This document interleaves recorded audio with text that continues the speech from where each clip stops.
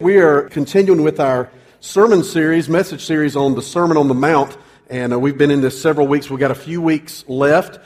Today we're Matthew chapter 6, starting with verse 19. And when I was a kid, I would go to spend. I had two sets of grandparents, and my dad's family was from Camden. My mom was from Newberry. And I would go to stay with different ones of them during the summer, like it's fun to do when you're a kid, get to stay with your grandparents, and that's always awesome. And I would go to Newberry, and I'd stay with my Mima and Poppy for about a week at a time. I'm not sure if it was always a week, but I'd stay there for a while and pretty much get to do whatever it was that I wanted to do, which was great. And Mima would make me biscuits every morning and whatever it was that I wanted, and homemade lemonade and all that kind of good stuff. Well, one year that I went, Poppy was always, he was very extremely smart guy, and he didn't go past fifth grade, and there's a hilarious story I'll tell you one day about his last day of school in fifth grade and that kind of thing. But he was very, very smart, and he would always read things and all. And he got the idea one year that he thought I would like to do a treasure hunt, and of course I did. I was probably about 9 years old, and I thought this was the most awesome thing. So he made a map. And it was this elaborate map that had all this stuff on it. It literally had an X marks the spot on the map. And you go dig in the yard, and he had buried treasure in his yard. And it was this box you open up, and it was full of money, which was awesome. But the fact that it was full of money, it was like silver dollars and 50-cent pieces and all that kind of stuff. That wasn't as important as just the fact that I was getting to look for treasure. That was the fun part, was searching for it.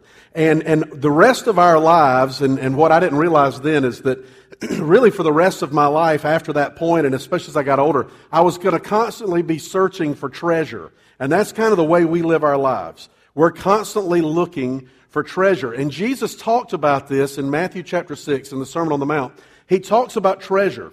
And now when he talks about treasure, he's not talking about Spanish galleons that are found, in a ship buried off the coast of Charleston somewhere, or he's not talking about treasure like Indiana Jones would find, but he's talking about the treasure that we deal with every day. He's talking about money, and not just money, but the things that you can buy with money.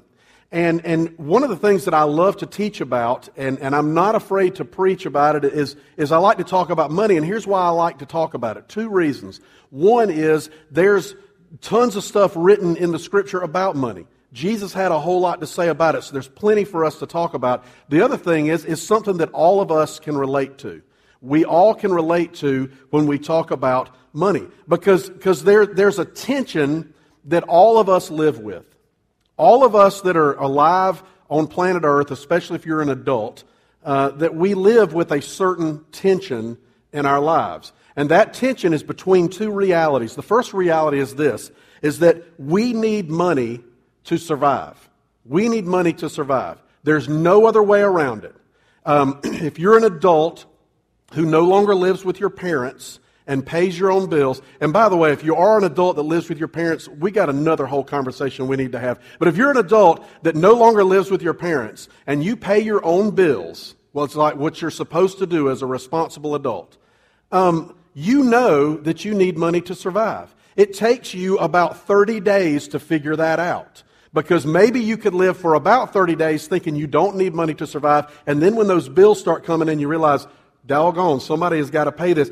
I guess Daddy paid the electricity bill my whole life. I've got to do that now myself. We need money to survive. There's no other way around it. All the things that we need, food, clothing, shelter, those things cost money.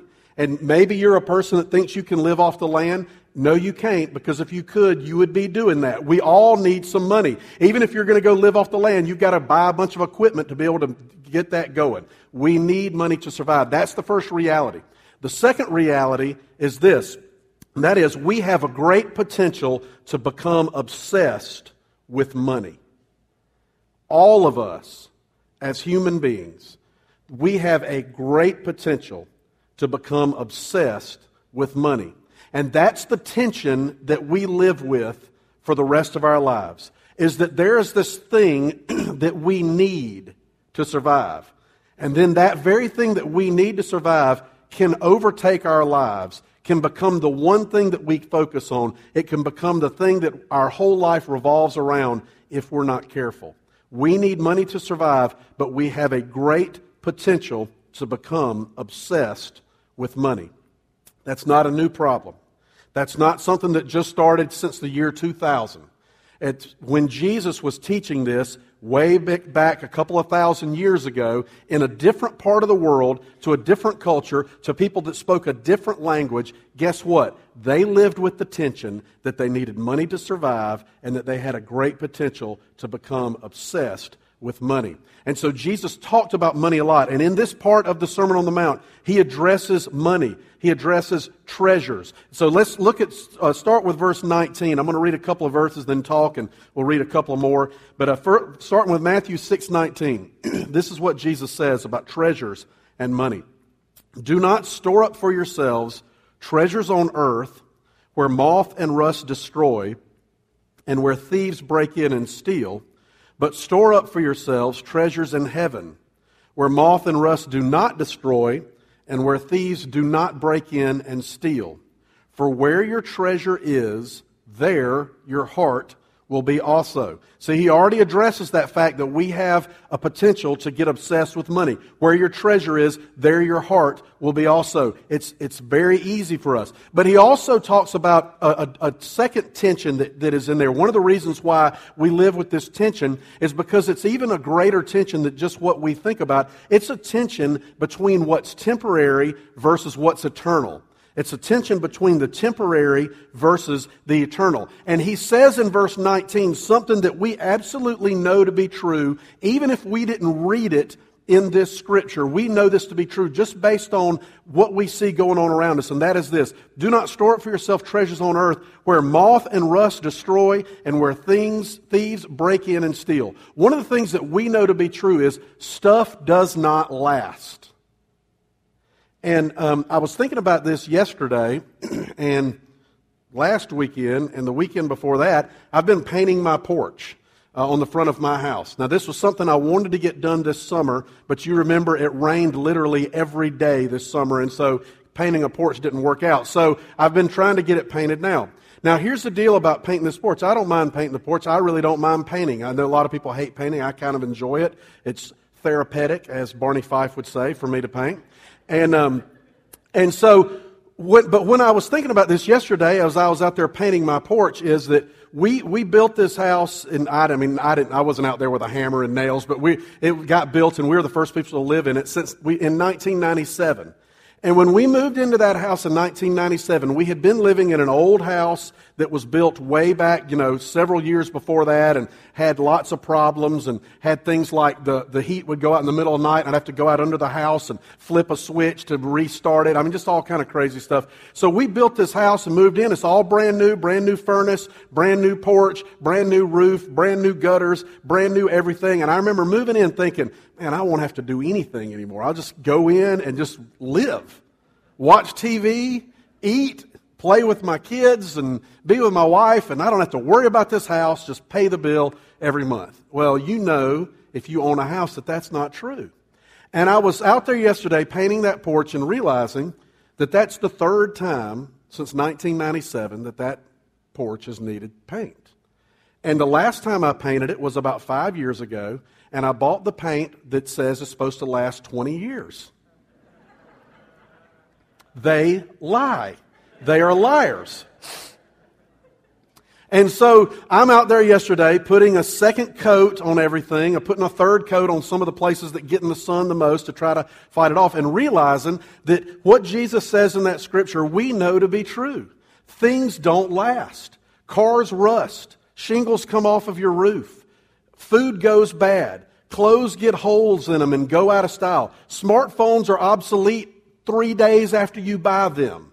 It's just, that's the way it is. Things do not last in this world. And so Jesus says to us, if we continue to make our whole focus and we get obsessed with money, and what we do is we try to just store up all our treasure in stuff on this earth, what we're going to find out is we're going to be disappointed, because those things are not going to last forever. He calls those things earthly treasures. And then he makes a contrast. Look in verse 20. The contrast to earthly treasures that don't last very long at all are heavenly treasures. But store up for yourself treasures in heaven, where moth and rust do not destroy, and where thieves do not break in and steal. There are things that we can, while we're on this earth, we can invest in that are different than cars, that are different than houses, that are different than smartphones. We can invest our money in those things. We can invest our time in those things. We can invest our energy into those things, and those things will last forever. See, those things are anything that involves people. Because people last forever. See, if you're a believer in Jesus, when you leave this earth, you're going to go on and you're going to live in heaven forever. If you don't believe in Jesus and you are on this earth, I got good news for you. You're going to live forever too. I got the bad news for you though. It's going to be in a place called hell, not heaven, and it's going to be real, real bad down there, and it's going to be terrible, and it's going to be just pain and suffering for the rest of eternity for you.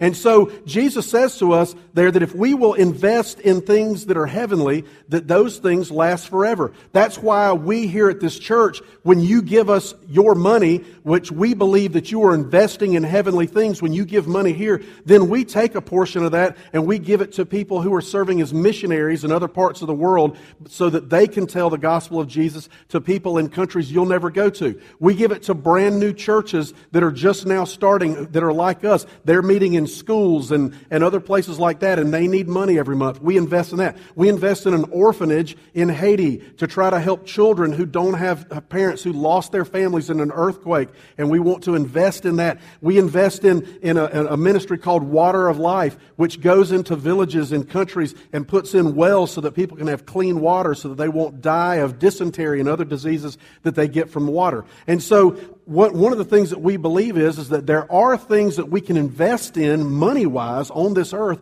that will last forever, that are the things that Jesus talked about that are heavenly things that will last. We also think that one of the things that we believe that Scripture teaches is that when you invest in the life of another person, when you help someone, when you are a friend to someone, when you are an encourager to someone, when there's someone who needs something like maybe free babysitter because they're a single mom or a single dad and they've got something going on and you keep that child for them, that is investing in heavenly things. That's investing in a person. That's one of the reasons when we do life groups, we believe that life groups is a heavenly investment because you're spending time reading the Word together. You're spending time getting to know each other. You're spending the time encouraging and praying for one another. These are all heavenly investments that Jesus says will last. Thieves can't steal them. Rust can't take them out. Moths can't eat them up. Those things last. But here's the struggle for us, like I said at the beginning, is that we need money to survive. And so our struggle is that because we need money to survive, is that we tend to spend the large majority of our money and the large majority of our energy towards things that don't last very long. The large majority of our money goes to our houses, our cars, and other things like that that are not going to last, that we can't take with us. The large majority of our energy that we work for, that we spend time on the weekends doing, is for things that will not last. And I think there's a couple of reasons for that. One of those reasons is because we do need those things to survive. But I think the other reason is that all we have to tell us, hey, there are things you can invest in that last forever, all we have that we can count on with that is just the words of Jesus. And you might say, Cliff, the words of Jesus are good enough for me. Yeah, they're good enough for me too. But sometimes we like to see results, don't we? And you can't always see the results when you invest in the life of a person. In fact, sometimes you invest in the life of a person and it seems like there's no results. It seems like it's making no difference. And so we get discouraged. And so sometimes it's easier for us just to spend all of our money and all of our energy buying stuff. And we can buy the next thing and that will make us happy is what we think. And because we all we have is the promise of Jesus to try to help us remember that investing in heavenly things is better than investing in earthly things. And so it's very easy for us to get our priorities out of whack. One of the reasons why is based on what we see, and Jesus talked about this. Look at verses 22 and 23. He said this, "The eye is the lamp of the body. If your eyes are good, your whole body will be full of light. But if your eyes are bad, your whole body will be full of darkness. If then the light within you is darkness, how great is that darkness?" See, a lot of times when we get obsessed with money, it starts with our eyeballs, doesn't it? It starts with something you see. Oftentimes, if you're like me, it starts with something you see that somebody else already has, and you think, I got to get me one of those. Maybe I'm not the only one. Maybe you're like that too. Just the other day, I was talking with Ashley Teams, who is our Freedom Kids pastor, who does an awesome job. And guess what she's got? She's got one of the brand new iPhones. Well, I've got an old-timey iPhone 4S. It's like 4 generations ago. And it's fat and thick and really small screen. And I looked at hers, and hers is really thin and light, and it's got a bigger screen, and it can do stuff, and it's got colors on the back of it. And I looked at that, and I thought, man, and immediately I asked her, I said, how much did that cost you?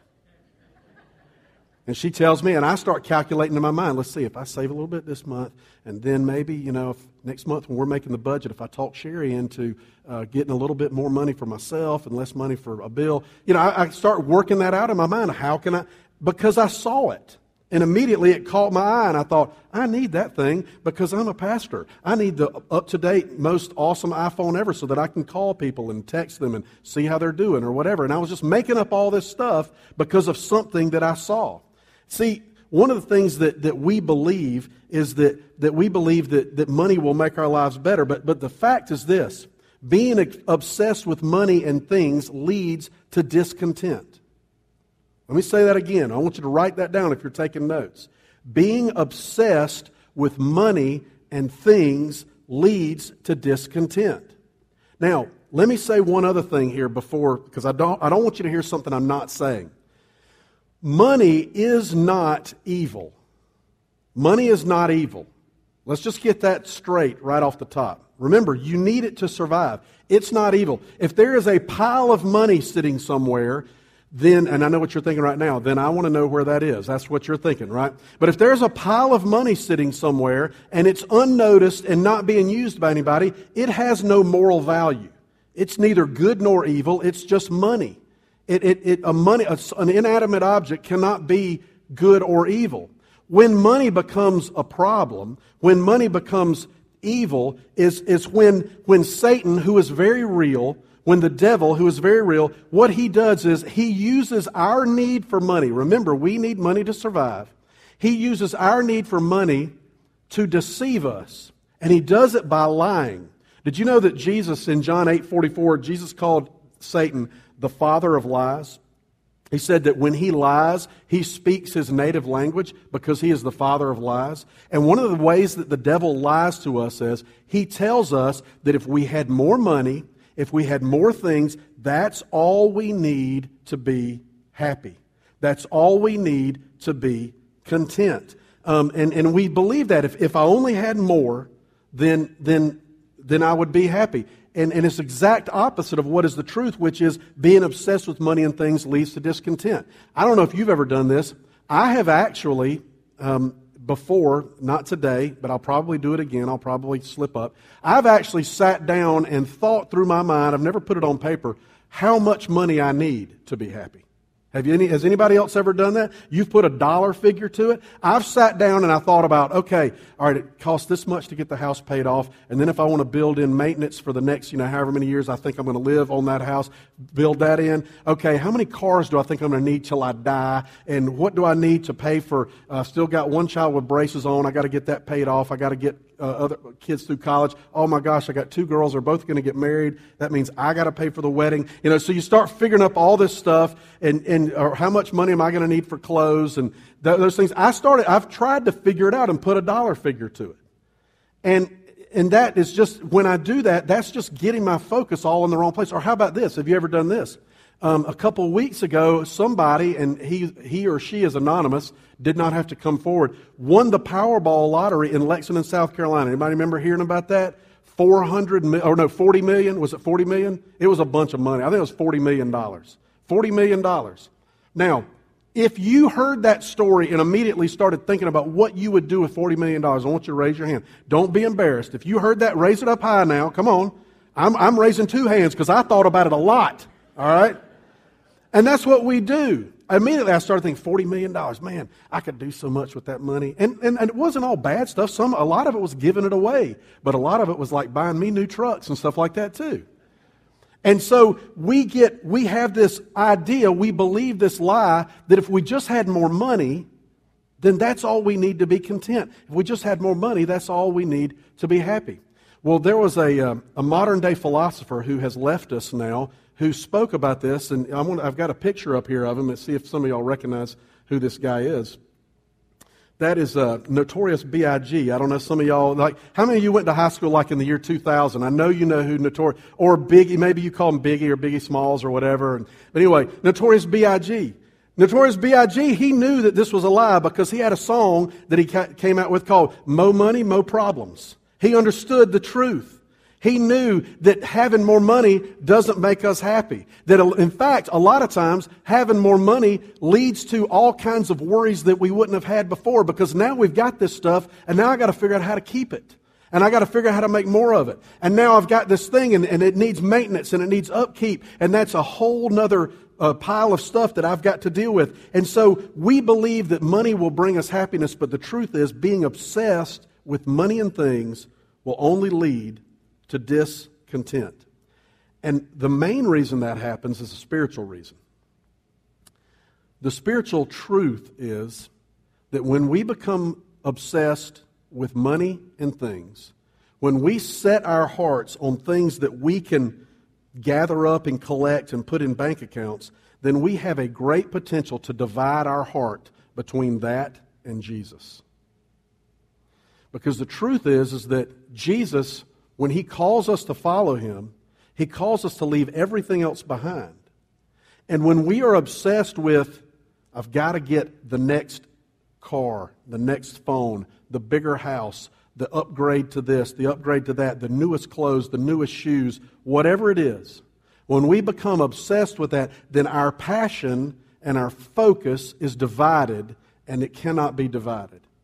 Because now we're focusing on what we want and what we think we can buy instead of focusing on Jesus and what He wants for our life. See, Jesus told this story. It's in, I think it's in Matthew, Mark, and Luke. I know that it's in Luke. And He told this story. Jesus told these stories that they called parables, and they were stories that had a meaning behind them. And He told this one parable about a guy who goes out planting seeds. And he's just out there throwing seeds all over the place, hoping some of them will take root. And Jesus talks about how the seeds fell on different types of soil. Some of it fell on good soil and it sprung up. Some of it fell like on a roadway that was very hard. Some of it fell among the rocks and the thorns and those kinds of things. And then He explains the story to His disciples. And listen what He says in Luke 8:14 about certain seed and what happened to the seed. It says this: "The seed that fell among the thorns stands for those who hear, but as they go on their way, they are choked by life's worries, riches, and pleasures." See, Jesus talked about it. He said that the work that God is trying to do in your life, if you begin to be obsessed with money, it can choke out the very work that God wants to do. The seed that's being planted in your life, the seed of truth that when you read Scripture, that when you hear someone give a message, that when you listen to a podcast or talk to a friend and they're encouraging you to do what Jesus wants you to do in your life, that those seeds that are being planted in your heart, that if you are then obsessed with collecting things and buying stuff, that can overwhelm the good seed that's planted in your heart and can choke it out. It can choke it out, the thing that God wants to do in you. See, there was a pastor and a theologian that lived back during World War II named Dietrich Bonhoeffer, and he said something that I like. He said this: earthly goods are given to be used, not collected. Earthly goods are given to be used, not collected. See, all the stuff that we have came from God anyway. Chris just said that a while ago. It's all God's. And we can use any and all of it for His good. Or we can begin to be obsessed with collecting it, and our passion will be divided, and then it becomes not good. It becomes something that leads us away from Him. But it's all God's. And I gave you a quote from Dietrich Bonhoeffer. I want to give you a quote from a modern-day theologian, modern-day pastor, and it says this. This is from Donnie Kaufman. "We don't own jack squat."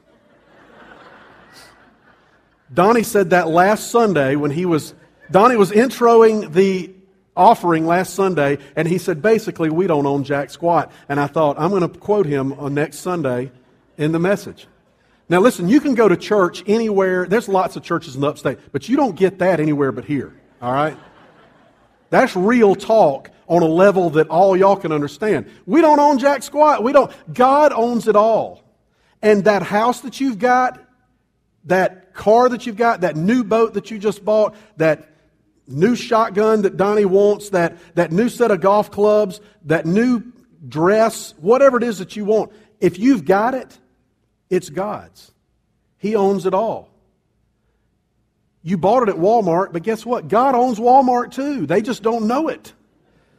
God owns it all. And for us, what we have to begin to understand and the way we have to live our lives is we have to remember that we're not owners, we're managers. We don't own the business. God owns it. We're only managing it.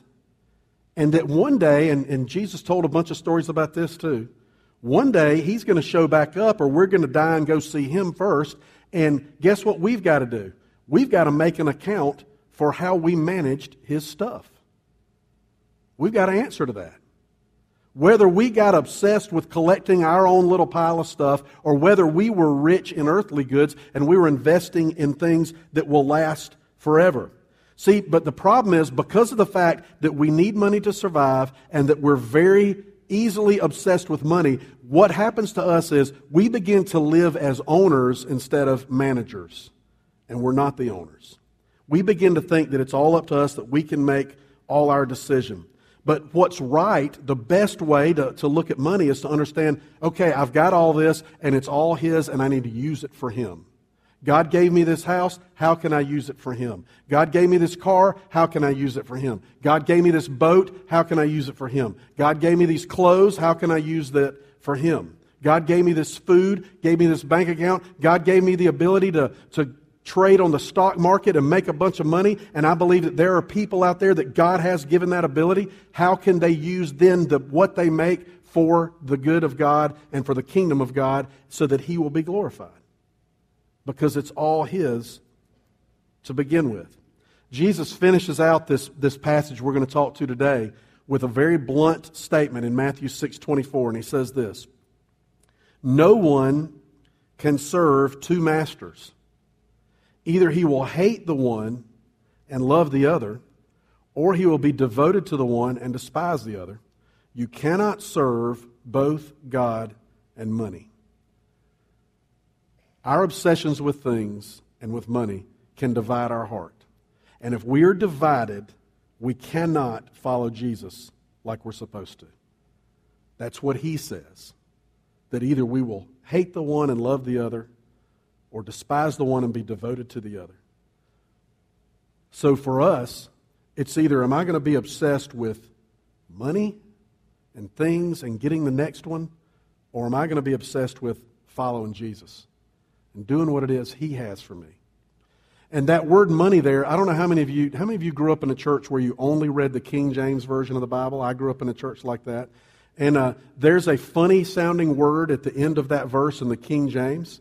It says, you cannot serve both God and mammon, which I'm sure all of y'all used that word in your conversations last week, right? No, none of you did. But you know what that word mammon means? It's a great translation for what Jesus is saying in this verse.